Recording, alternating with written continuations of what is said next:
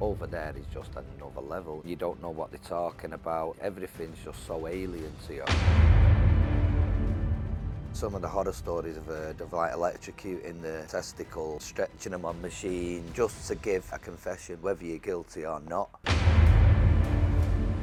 Like everyone wants to know, how did you end up in a prison in India for 10 years?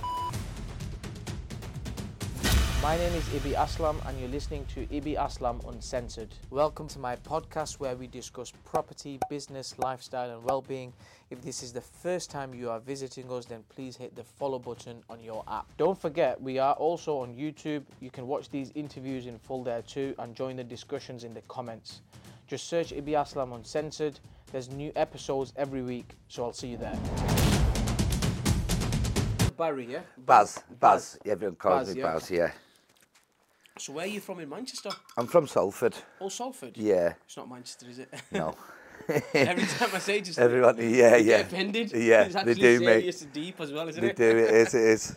Salford is Salford, It's right? a very touchy subject. I don't know the that. history behind that though. Yeah.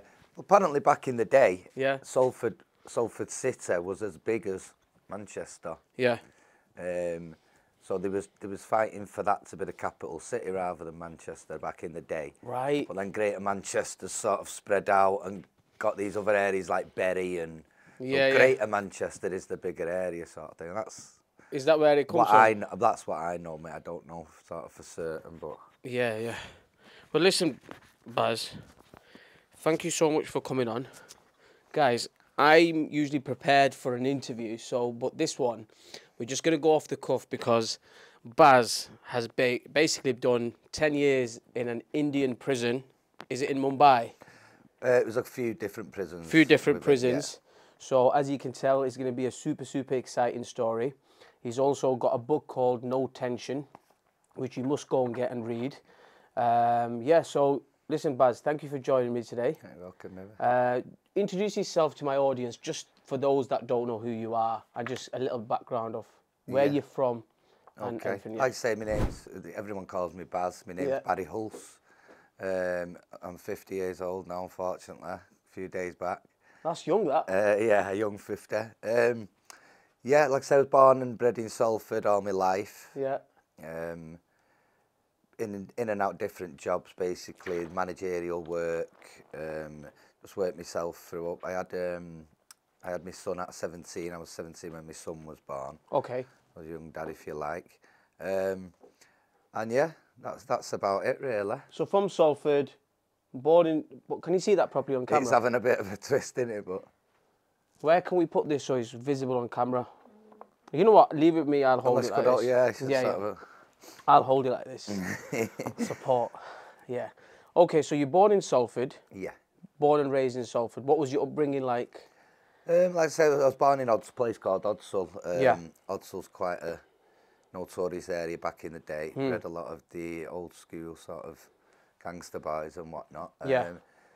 I moved, like I said, I've always been in Salford. We sort of moved to another area called Clarendon, around this area, and up to a place called Seedley. Okay. Near the park. So I've always lived in Salford. and around Salford, yeah. Yeah. So, like, your upbringing was fine. As you was growing up, what was your childhood like? Were you involved in just a normal? No, it's obviously. Were you a good kid? Well, not really. No, I mean, obviously, back in the day when you're 16, 17, 18, you think you're invincible and everything else. I got in a few, skirmishes. I've been potted a few times. I've been stabbed in the neck when I was 18. So obviously having a child, then it sort of changes your view, and I've still not grown up, but I sort of become a bit more wise and a bit more, careful, if you like. Yeah. So, like everyone wants to know, how did you end up in a prison in India for 10 years? I mean, I've done 10 years in a UK prison, and I know how tough that is. Mm-hmm. I can only imagine up there in the heat, in the conditions. Yeah. So let's break that down. What happened? What's your story? So basically, I used to travel to Goa a lot within India. Goa? Yeah. I know a lot of people go there. Yeah. Goa's a lovely country. Yeah. Like I say, it's a small part of India. India's a huge, huge place. And we decided to buy an apartment off plan, myself and my mum, back in 2005. Okay. It was built over the next 4 years, if you like. Just because you was going there regular? Because they're going there regular, Yeah. could maybe...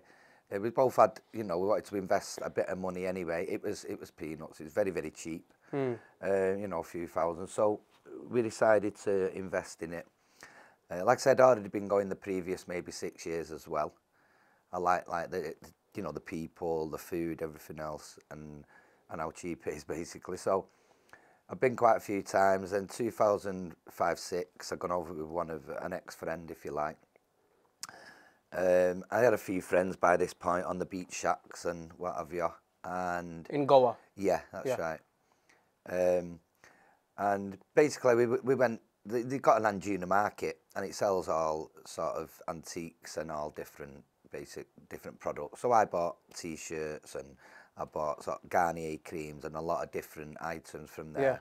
What's an Anjuna market? Excuse my ignorance. It's just basically, call it flea market if you like, but on there you can get sort of artifacts, So one year, basically, about 2003 or 4, I brought home a statue of a Buddha.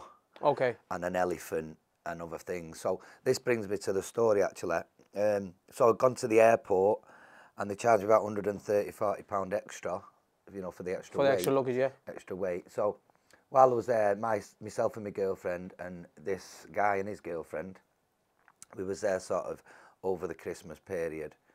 And we'd gone shopping. I was getting everything in my luggage. They had a couple of extra days. And he said, why don't you go post office and post? I said, I don't know where the post office is. Yeah. All them times I've been, I only see the beach and So he went, oh, leave them with me, I'll sort it out. Long story short, give him some details and paperwork. Come home. A few weeks after, he's sort of at my door saying, well, what's happened with your boxes and that? Where's your parcel? Goods? I said, well, they've not arrived. They've not arrived, so... Not thinking nothing of it. Well, yeah, so all this red flag started. And then eventually I found out he put sleeping tablets in my boxes. Now, to this point, I didn't know the quantity. I've gone back to the country in the March. Now, funnily enough, in the March when I returned, I stayed in the same hotel. And you have to declare which hotel you're staying in when you arrive at Goa. When you're exporting anything. Okay. You have to do you have to fill all your forms out and everything else. So I'm forgetting the point was that then. Yeah, so like I said, we come home, he's chasing up. I thought he's put these things in. I've arrived back at the hotel. The receptionist has given me a letter, and it was from the customs branch within Mumbai. Now Mumbai from Goa is like a 12-hour car journey, or a 2.5, 3-hour flight. And basically the customs letter said, we've seized we've contained your parcels. We're not releasing them because they contain diazepam. They were misclared goods. If you want to collect them, come to Mumbai. Proof of purchase, medicinal license, which is your main thing. I've found out a couple of other details. So I thought, well, the goods was only £80 worth of something anyway. I ripped the letter up. I thought nothing else of it. Yeah. I left the country. I come back in the country 3 or 4 times, no problem. Now, 2009, November 21st, 2009, I arrived and at immigration, he's looked at the screen, he's looked at me, screen again, and basically there's a lookout circular, within all Indian prisons for me, like I'm a big terrorist. Long story short, we went to Mumbai, they flew me over there, they revealed that there was one parcel. Now, when he told me that the first parcel contained 20-something thousand diazepam tablets, there's 2,000-something strips of 10.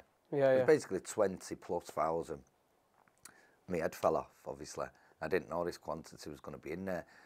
Now, I also know there was other paperwork, so there could have been more boxes, but to this point, I didn't know. Later on in the night, as they're doing their interrogation, they found a second one, and then they produced me in court the next day, and then so on and so forth. Flipping hell. So, right, okay. So, was this in Mumbai now, or was this in Goa? This is in Mumbai now, yeah. Okay. So, basically what they done on the Sunday, they took me to the court, like a Sunday court. It was terrifying, just looking at the court surroundings and the people sat about. I didn't understand a word, obviously, by this point.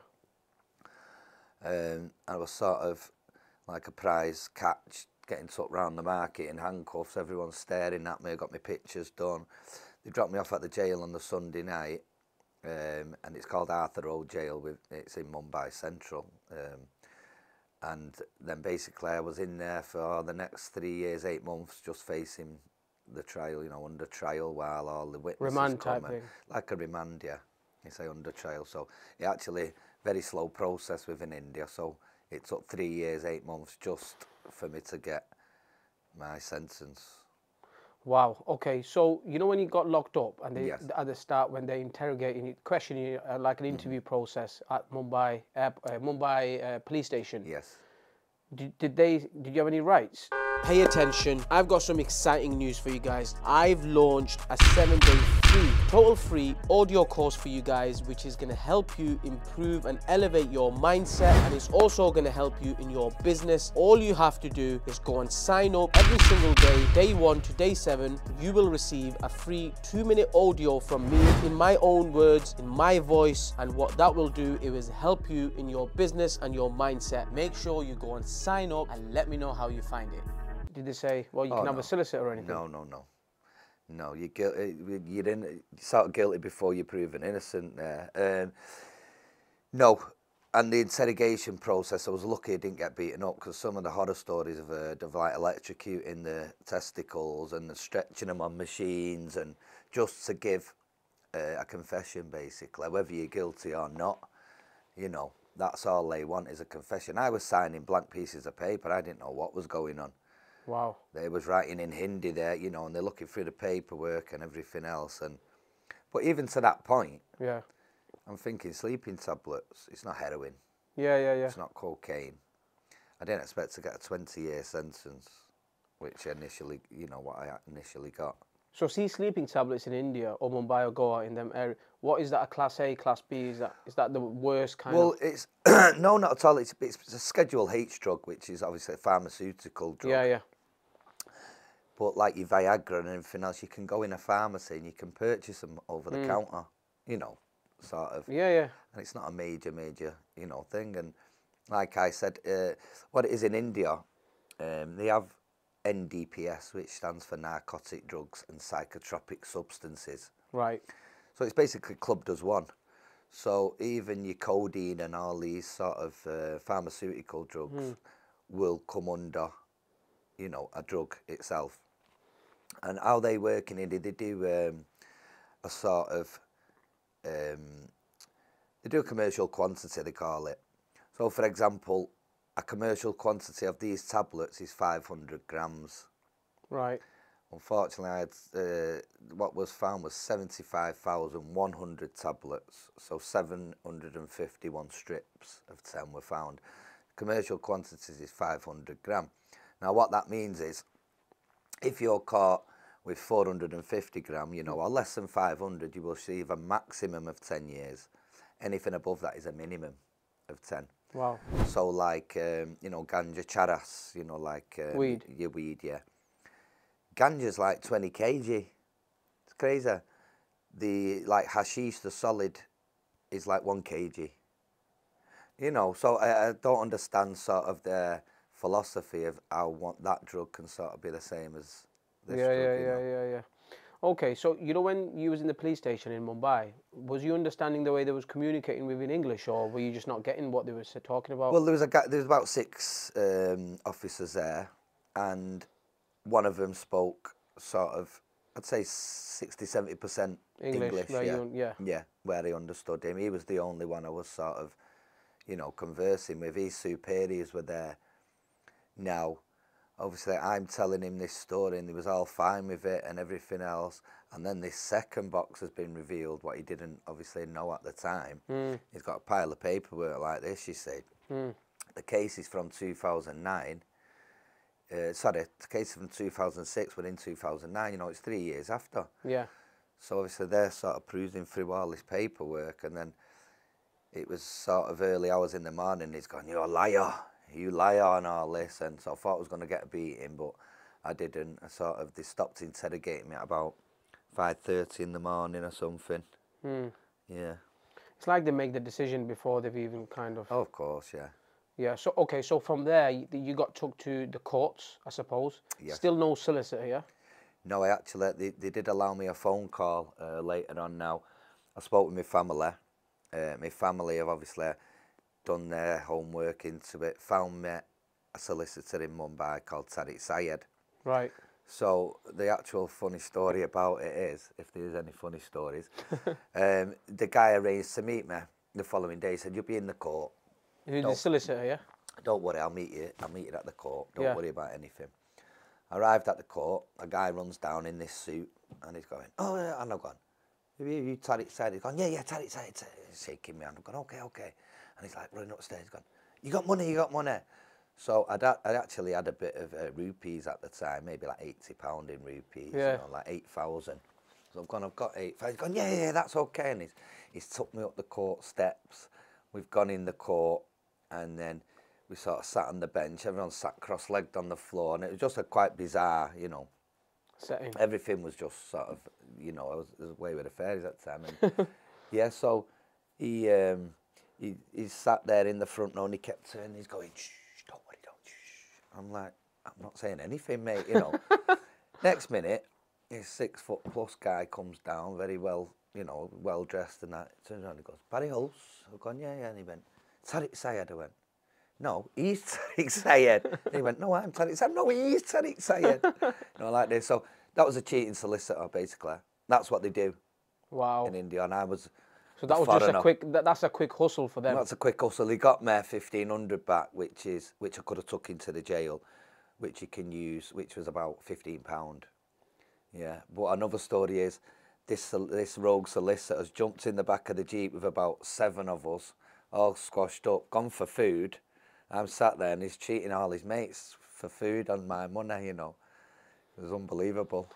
Madness, madness. Okay, so you've ended up in court. Obviously, what's the system like up there? Do you have to stand up and give your name and what you just get? Is it remanded to jail? Well, for the first 6 months, well, it's 90 days they ask for, then they can extend it to 180, which they always do. Yeah. And that's their investigation work. Yeah.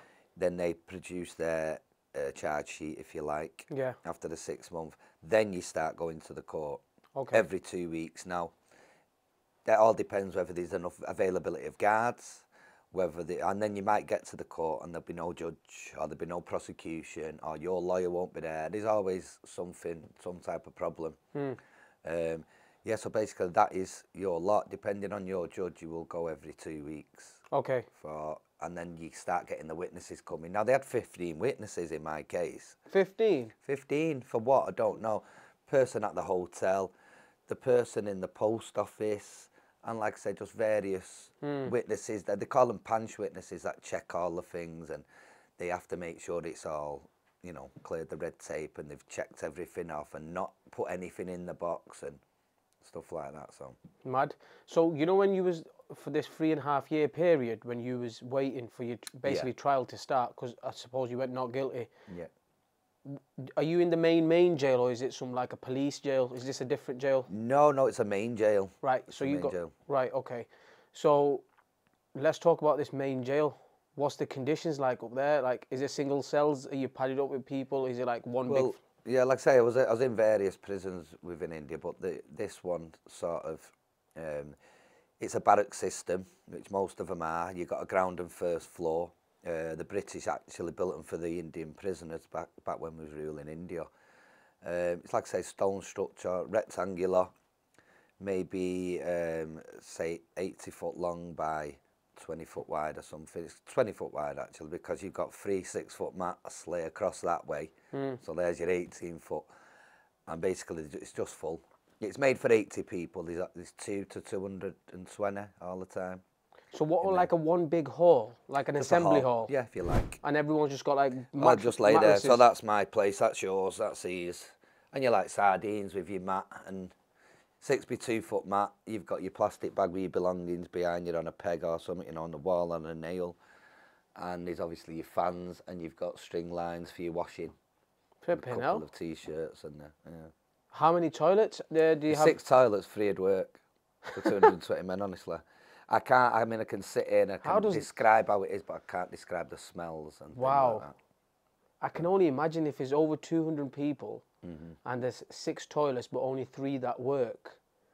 Flipping out, how does the toilet system work? Well, there's another problem as well, because when it's summer in India, they're all praying for the rains, you know, for the monsoons, because there's such a water, you know, drought on, and shortage of water can be a real big headache.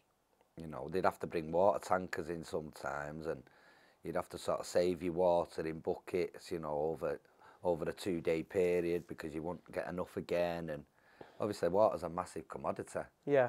And you realise that when you're there. Well, we don't value that up here, do we? Well, no, not at all. But obviously there you need it to bathe, you need it to, you know, wash yourself for the toilet, after the toilet. You need to wash your dishes with it. You need, you know, so you've got to make that bucket do you, sort of thing. So in that prison, is it, who runs the prisons in India? Is it the officers, or is it the prisoners? It's very strict, yeah, but money talks, and I mean, there's some millionaire guys, and there was, you know, there's some big gangster guys who I actually stayed with for a long period, and things can happen with the money, basically. There was one time, actually, I was in one cell, it's a bit further down, a couple of years on. I was padded up with some, they were terrorist guys, like Muslim terrorist guys, and good friends of mine. They all got the death sentence in the end, got hung, actually. But anyway, this guard's come round this morning, they've started having a to-do. The guards open the gate before the whistle. And I've got to be careful here, speaking Hindi when I talk about it sometimes. So the guards open the gate, you've had a bit of a hustle, and, you know, a bit of, not major, just dragging each other about. Now this terrorist and the officer. Yeah. Now this terrorist is also got. He call them number carriers. He's co-accused. His number carrier is like a very, very big player. What's a number carry? It's like a co-accused. Right. So they call him a number carrier. So he's co-accused. Co-accused, yeah. He's like a big. You know, he's got a lot of money. He's got a lot of respect in India. He's a big, big guy. So they've called us into the. It's called a mundal carrier. It's like a little hut, if you like. And all the officers that was on duty that morning in my area, and myself, the 2 guys that was in my cell with me. And so we've all gone for this meeting. We all have to do, you know, write down about this meeting. And this guy called Mustafa Dosa comes in. And the superintendent of the jail is like, oh, bye, you know, and all this. And so, you know, they're giving him more respect than he's, because he knows he's getting maybe 500 quid a month off him. And in India, that's big money, you know, for them. Yeah. So from the 3-star, 2-star ones, you know, all the officers will get so much, then all the sort of subordinates will get so much. Yeah. And that's how it works, you see. And if you give them money, you're the king, you know, the best thing since sliced bread for them. So it's all about money, isn't it? A lot of it is, yeah. Do you think that if you had... Did you have money at this stage, or were you kind of, where were you in financially in your life? Well, luckily I'd saved a bit for a rainy day. Yeah. But I still had a mortgage and everything else. But it was one of them. It'd be, you know, it was always, I thought I'd be getting out at a certain point. You know, we've gone for bail, there's a lot of different processes, only to get, you know, kicked in the gonads that many times. Like I said, I had 4 tonsils, you know. There's just so many letdowns, one after the other, but obviously you've got to pick yourself back up, and then hope the next time there's going to be some more positive news. So you were just hoping just... Well, that's all you can, can hang on to, really, yeah. Flipping hell, man. Mentally, how tough was it? Like, mentally... Oh, very, very. The most mentally challenging thing you'd ever have to go through, I think. Before I'd even gone there, I mean, I've been in a little bit of trouble here and there, and, you know, and I'm lucky, I suppose, that I've escaped jail in England. I didn't think I'd be able to cope with jail in England, but over there is just another level, you know. Yeah. Obviously, because you don't know what they're talking about, and everything's just so alien to you. You know, eating rice 3 times a day, you're not used to that for a start, and, you know, the way you bathe and just everything, basically. So talking about rice 3 times a day, so what do they feed you in Indian Mumbai prisons? Well, it's rice and dal, basically. Yeah, rice and lentils. Dal. Yeah, but you never really get them. You get dirty water. There's not much dal in the bottom of it. You know, So you get your metal pot and they give you a couple of, it's mainly dirty water, I'd say. Flipping hell. So do you, lentils and, are you allowed to order your own canteen from outside? You'd have a canteen, yeah, they had a canteen within the prison. And initially it was like £15 when I went in 2009. By 2019, you could get like £30 or something, maybe rate of inflation. But you get that per month, so you can buy your soaps, your toothpaste. They'd have a couple of little items, you know, like a powder you can mix in with your food to change the taste. And so you could sort of change the taste a little bit of the food as well, you know, when you buy these items. So. Okay, so when you buy, because I suppose not everyone's got in that position where they've got private money coming in, right? So did you have money coming in from your friends or family? Well, if you look at the front of the book, you'll see here it says 10% of all profits are donated to prisoners abroad. Now prisoners, prisoners abroad were and still are a sort of lifesaver for any British prisoner abroad. For me, it's all from donations from people and everything else, but they were sending me my money for the canteen every month. Who was the prisoners abroad? Okay. So maybe if you average say £400 a year, you know, over that period, they'd probably give me like £3,000 to £4,000 to spend in that period while I was incarcerated. So that's the least I can do for them. Well, that's nice of you. Give them something back. Yeah, you know, but it's the least I can do. Yeah. You know, it's nice of them. You know, they sort of financially, they really help you. Yeah, of course, yeah. So it is probably most people in that prison where they don't get money sent in from outside, right? Yes. So if you're the prisoner that's getting stuff in, is there a chance that your stuff gets robbed? Hey YouTube, I'm really sorry to cut you off, but I have to share this with you. I want you to get to your next level, and I believe that personal development is the gateway to success. So what I've done is I've gone and created a 7-day free audio course. This is totally free. All you have to do is sign up, and from day 1 till day 7, every single day you will receive a 2-minute audio from me, which will elevate your mindset and give you power in your business. Make sure you go and sign up and let me know how you find it. No, it's not really like, I mean, it can do, but what do you have? There's nothing, you've got nothing anyway. You've got a couple of vests, couple of shorts. There's not really anything to, I mean, I did have a pair of underpants, but they got robbed, you know, in the first few days. Yeah, but like I say, once you're established and they know not to mess with you, it wasn't a violent jail. I mean, there's a lot of different things went on, but... Okay, so it wasn't a violent jail? You get fights over water. You get fights if you put your mat, you know, 5mm across on my white line on my wall, I'd be, what, you know, and just crazy, just little things. You had one TV channel, so you can't argue what channel you're going to put on the telly. Who decides what channel we're watching? There's one channel. Wow. That's all you can watch. So you just there's no decisions, that's what I'm saying. So there's nothing to argue about, really. You understand? It's not like I'm watching BBC One, no, put ITV on. You got the one channel. So, like I said, there was no, it wasn't major. I mean, there'd obviously be scraps. Every morning there'd be scraps. You'd get the poor people, there'd be 2 troughs in that first jail. The richer ones, they'd have a bucket, and you'd get, like you said about the poor people, and you call a handy, so there might be me, yourself, another couple of lads, and then you'd have another 2 or 3 people, and they'd work for you. And you get them toothpaste and soap every month, and they'd get a bit better food because you're buying a bit more, you know, few ingredients to mix with it and things. So that's how it sort of work. What was on the one channel coming on? What sort of, is it news? Or? It was a bit of a mixture, yeah. I mean, obviously you've got your Bollywood music. You've got your Bollywood dance. Well, you have your army programs, and then you have an item number all dancing in the middle, don't you? But you know, so yeah. Madness. Okay, so then when you went to jail, when you went to courts, eventually at what point did you get sentenced and what did you get? Well, like I say, I was arrested on the 21st of November 2009. I was convicted on the 5th of July 2013. Okay. For 20 years. For 20 years? For 20, because what the judge done, even though there's no concession for it, the judge actually gave me 10 years and then 10 years, you know, consecutive sentence rather than a concurrent. Yeah. So India and England have a bilateral agreement, and I was hoping to do a transfer back to England, but on the basis of 20 years, I couldn't really do that because the remaining sentence I do 50% within England, so I'd still have about 7 years, you know, at the 14 left or something.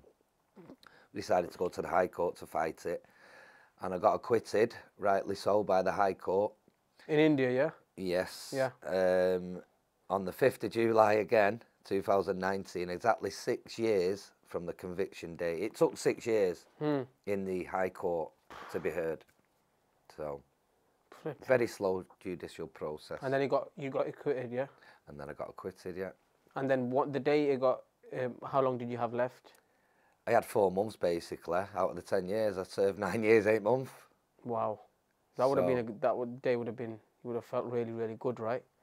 Well, I mean, there's another thing. The last 3 months for me was the longest period because all the arguments from the prosecution and from my defence team and everything else had been finished. And this was sort of March time, around then. So the judge said within 2 weeks I'll give the judgment and give the decision. Yeah. Just give the decision on the 5th of July, as I just said. So it was 3 months, every day waiting for my name on that tannoy, you know. Every single day, every day felt like a week. She waited 3 months to give me a yes or no decision, this lady judge. Now, she's a good judge, and that's why we sort of waited for her a bit towards the end. We actually extended it a couple of months because get me out 4 months early or go with this judge and do the full, you know, stay until the November, you know, and be convicted, which I didn't want. At the end of the day, I was innocent, so I wanted to be proven innocent and acquitted of all charges, So whilst you was in prison up there, did anyone from UK come and visit your friends or family? Oh yeah, of course. I mean, my mum, God rest her soul. I mean, I lost my mum late on last year, but she'd be there. I mean, maybe 8 times in total. I mean, it's a long way as well. Of course it is. It's a 10+ hour flight, and a couple of times they come over. I didn't get guards for court. We had to have. It's called a mullicat, which is like you have like a jolly screen. They call it, like a metal mesh. And you're from there, they're from there, and you know, you're all shouting, there'd be another 10 sort of people there. Yeah. So you just want to hug them.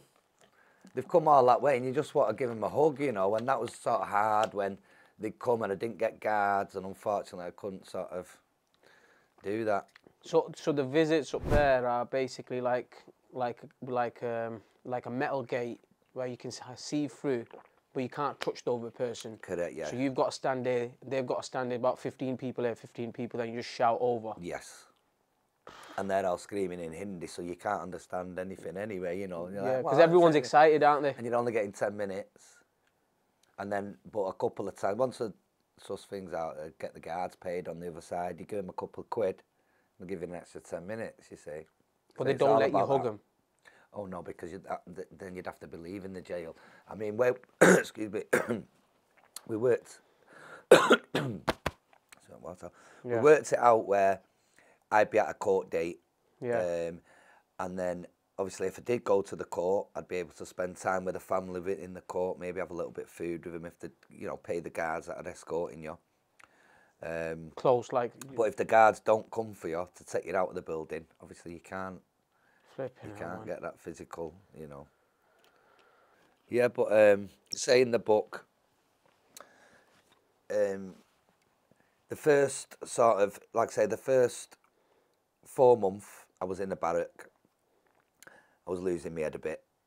People were coming up to me and touching me tattoos. Oh, what you doing? And you know, and these are uneducated guys, yeah. They've never seen a white person, they've never seen like a beach, never seen the sea, they've only seen their village, you know. They don't. Why were they touching it just because they've never seen it before? Yeah, and they'd sort of, like, what are you doing? They think it's some. They like wiping it off and stuff. They think you're drawn on with pen, you know. I mean, real, gone back to the Stone Age people. They don't have electricity. They don't have nothing, you know. So I wasn't coping very well at the time. Anyway, the superintendent said, right, we're going to have to put you in another area. We're going to put you in this area called Underbarrett. Now, Underbarrett... Did you not start any fights or anything, or did you get into fights like that? Or? I got into a couple of times where I had to warn people, but there was, excuse me, there was a bit wary of me as well, because I'm like, you know, you got to fight, so I didn't know what to expect. Obviously walking. So you're on your guard anyway. You're on your guard 24/7, you know. Like I said, I was a bit more probably hyped up, a bit more aggressive and everything else. Superintendent shifted me. It's put me in a place called Underbarrett, which means in Hindi a prison within a prison. It's a stone structure. Right. Within the barrack areas. And they've got sort of separate cells in there. You've all got separate cells. Now, the reason I got moved there, it was occupied the previous 18 months by a guy called Ajmal Kasab. Now, he was a Pakistani guy that's come over with a few others to do a terrorist attack in Mumbai in 2008. There's loads of films and books about it out there. He was a lone survivor. He was in that barrack in my prison. Now, they actually built a bomb-proof barrack for this guy because 1.5 billion people wanted to kill him, you know, these Indians. So they built him a bomb-proof in our jail. It was like a metal sort of circular structure again. That was built. He got moved there. I got moved into there. And then over the sort of the following 3 years, that's where I met. I'm not going to go too much because I'll ruin the book. But the first guy I was in with, he hijacked a plane to Kandahar. So I met Bollywood people, I met like major gangsters. One of them turned out to be a very, very close friend of mine in the end. And there's a lot of different, like I said, but I won't go too much because then people might there not you buy go, the you got to read the book. How much is this book? It's on Amazon. I've done it as cheap as possible, basically. It's about £4.83 on the Kindle version. That's cheap, that, Baz. The Kindle, yeah. The paperback is about £11 something. Pennies. And 10% goes to them anyway. From my profits, obviously I don't make that much money, but whatever I do make, the 10% will be getting sort of donated to them. And the hardback's about £18 as well, so it's a free format, Right, fair enough. So you met some good contacts. Are you still in touch with them till today, or? A few of them, a few lads. There was one guy, very, very good to me in the family. He's called Ray. Obviously not his original name. He's from the Philippines. I was friendly with him, and around early 2011, he got acquitted. He had like a kilo of heroin. But again, they were like, they're the people that are poor. They'll give him a few quid, then they'll go to the post office and do the work, you know. They've not got the money for a kilo of heroin and stuff. But he got caught with it. He got acquitted after three and a half years. It was quite a fast trial. He was on the outside, but the prosecution wouldn't give the passport back. They weren't happy with the acquittal, so they wanted to go to the High Court to challenge. So he had to remain in India, but while he remained in India, you can't work or anything else. I don't know how they expect you to live when you do this, you know. So I was sort of sending him £100 a month from my family. Then I also introduced him to one of the gangsters that I met there, Santosh Shetty. And it was a good time at that time. We was getting eggs in for breakfast. There was a period where, you know, we had it sort of, like I said, it was all at the beginning now, before you get convicted. So. Okay. And then, so when did you get back here then? When did they release it? Like I say, it was the 5th of July. You know, without sort of revealing the plot, again, I had to remain in India for another week. Inside the prison? No, I was actually released. It did after I got acquitted. It was like a Wednesday. Right. The superintendent's called me to the office. He said that you're free, but you have to remain here until the Mumbai Customs come and put you in a detention centre, and then they deport you. Because luckily for me, the judge done me a favour by giving the sentence that he must be deported within 10 days. Because what you find in India is the prosecution aren't happy, so they'll go to Supreme Court if they have to the highest court in the land, you know. Just to get you back in type just thing. to keep you there, or just for your life, you know. So basically, we got out and we had a problem for a week. When you mean we, you mean just you? Is it? Sorry, I got out. Yeah, I mean, I say we as a family. Yeah, yeah, because got it. Yeah. You know, yeah, of course. You know, I mean, obviously, my family are still based from England, trying to arrange different things.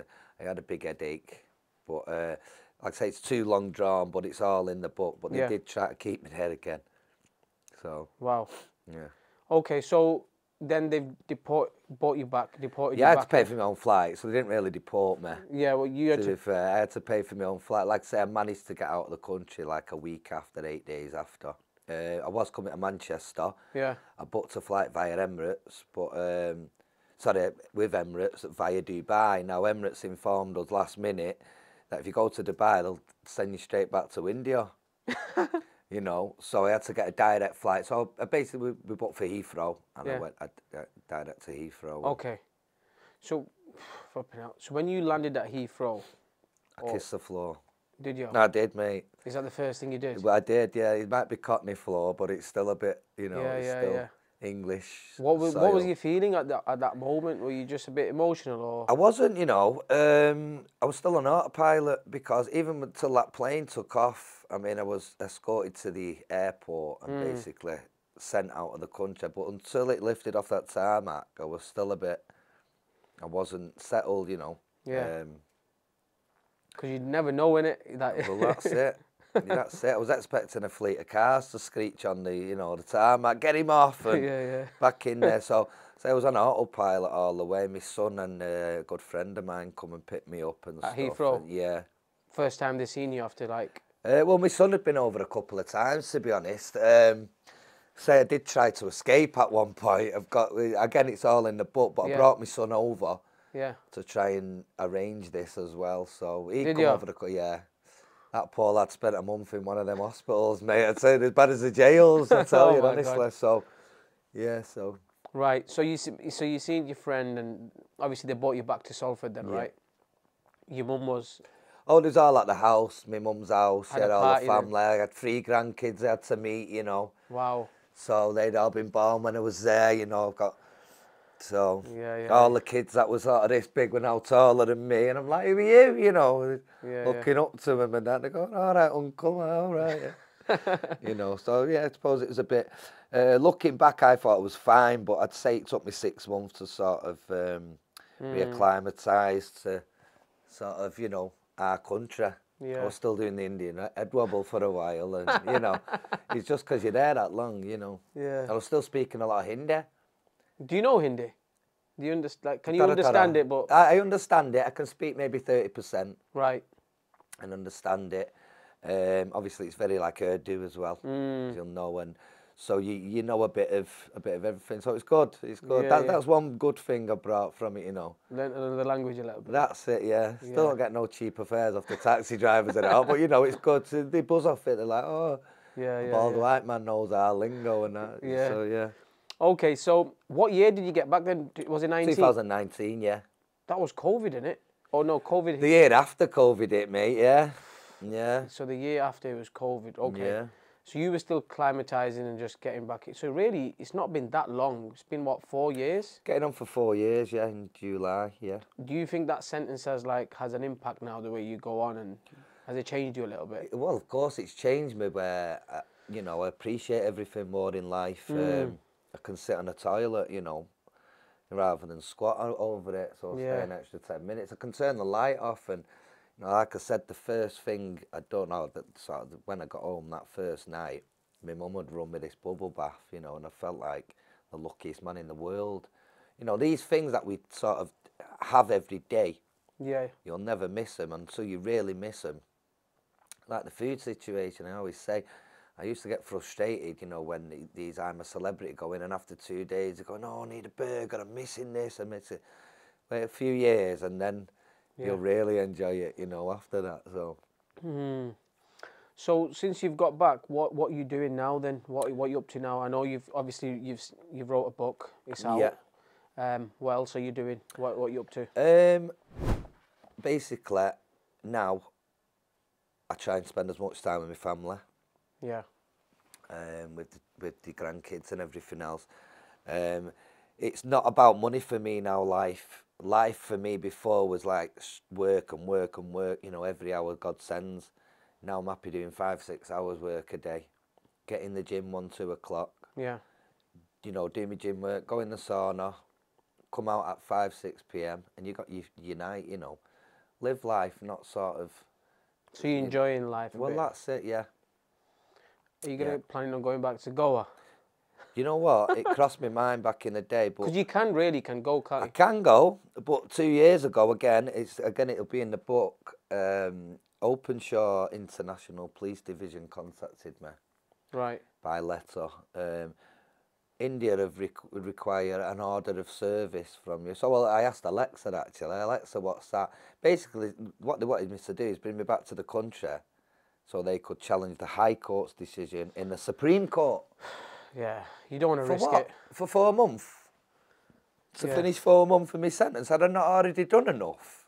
Nah, that's you know, even if I was a guilty man, have I not already done my time? They wanted me for another 4 months. But you know, the thing is, if I went back to that country, it'd take 10 to 12 years to come up in the Supreme Court anyway. Yeah, so you're back there. My friend's still there, waiting for his Supreme Court. He can't go back to the Philippines. He's stuck in the country. Yeah, yeah. What they do. So. Yeah, so don't be going back there then. Oh, no. I started going west now, mate. I'm not going east. Even Thailand, everything's off the... Because they're all probably connected, aren't they? Well, the thing is, yeah, they've all, you know... They might have some treaty bilateral, going on. Yeah, that's it. If they got the treaty in that, and then my name comes up, you just never know. So, like I say, I'm staying over this side or Europe for my holidays outside now. So where do you go for your holidays now, or where have you been recently? Well, just mainly over like Spain and everything Tenerife else. I was in Tenerife a few weeks ago actually with my lad. We got Ibiza next week for my 50th. Yeah. And, the last one I think this will be. The last mad one. Barbados was in the other year. So like I said, I won't go back that side. It's just not worth it. South America's good, you know, like Cuba, Brazil, That's Mexico. It's really nice up there. Yeah, as well. so I went to Barbados and that, so we're going over that side now, I think. Stay away from there, yeah. So what's your plans in terms of work and that sort of thing? Like, I know you said you want to take it easy and that, but are you planning on doing anything like helping youngsters or getting into something where... or you not thought about it yet? I've not really thought about it. Like I say, my plan was to finish the book. Unfortunately, I wanted to get it out there before my mum passed. It didn't happen. I know she's guiding me now. God bless her. I'm just sort of taking it step by step. Step by step. Yeah, yeah. But I've had some amazing feedback. Absolutely amazing. I'm so pleased. With this? With this, yeah. Well, it's you, innit? Like you said, you got a ghostwriter, you scrapped that, and then you done it. Well, it's all myself, in your own words, and that's what the book's all about. So, you know, just one final question. So, you know, when you got locked up, you had a girlfriend, didn't you? I did. So what happened there? Did she? She actually waited around for 3 years, 8 months until I got convicted, and then obviously she just moved on. And I wouldn't have wanted her to. Yeah.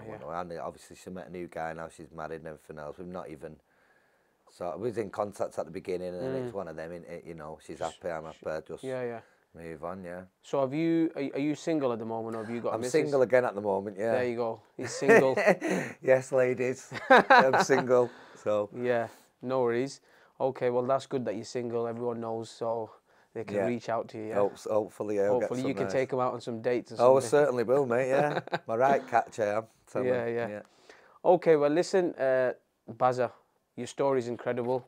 Yeah, hopefully everyone can go out and buy this and support you.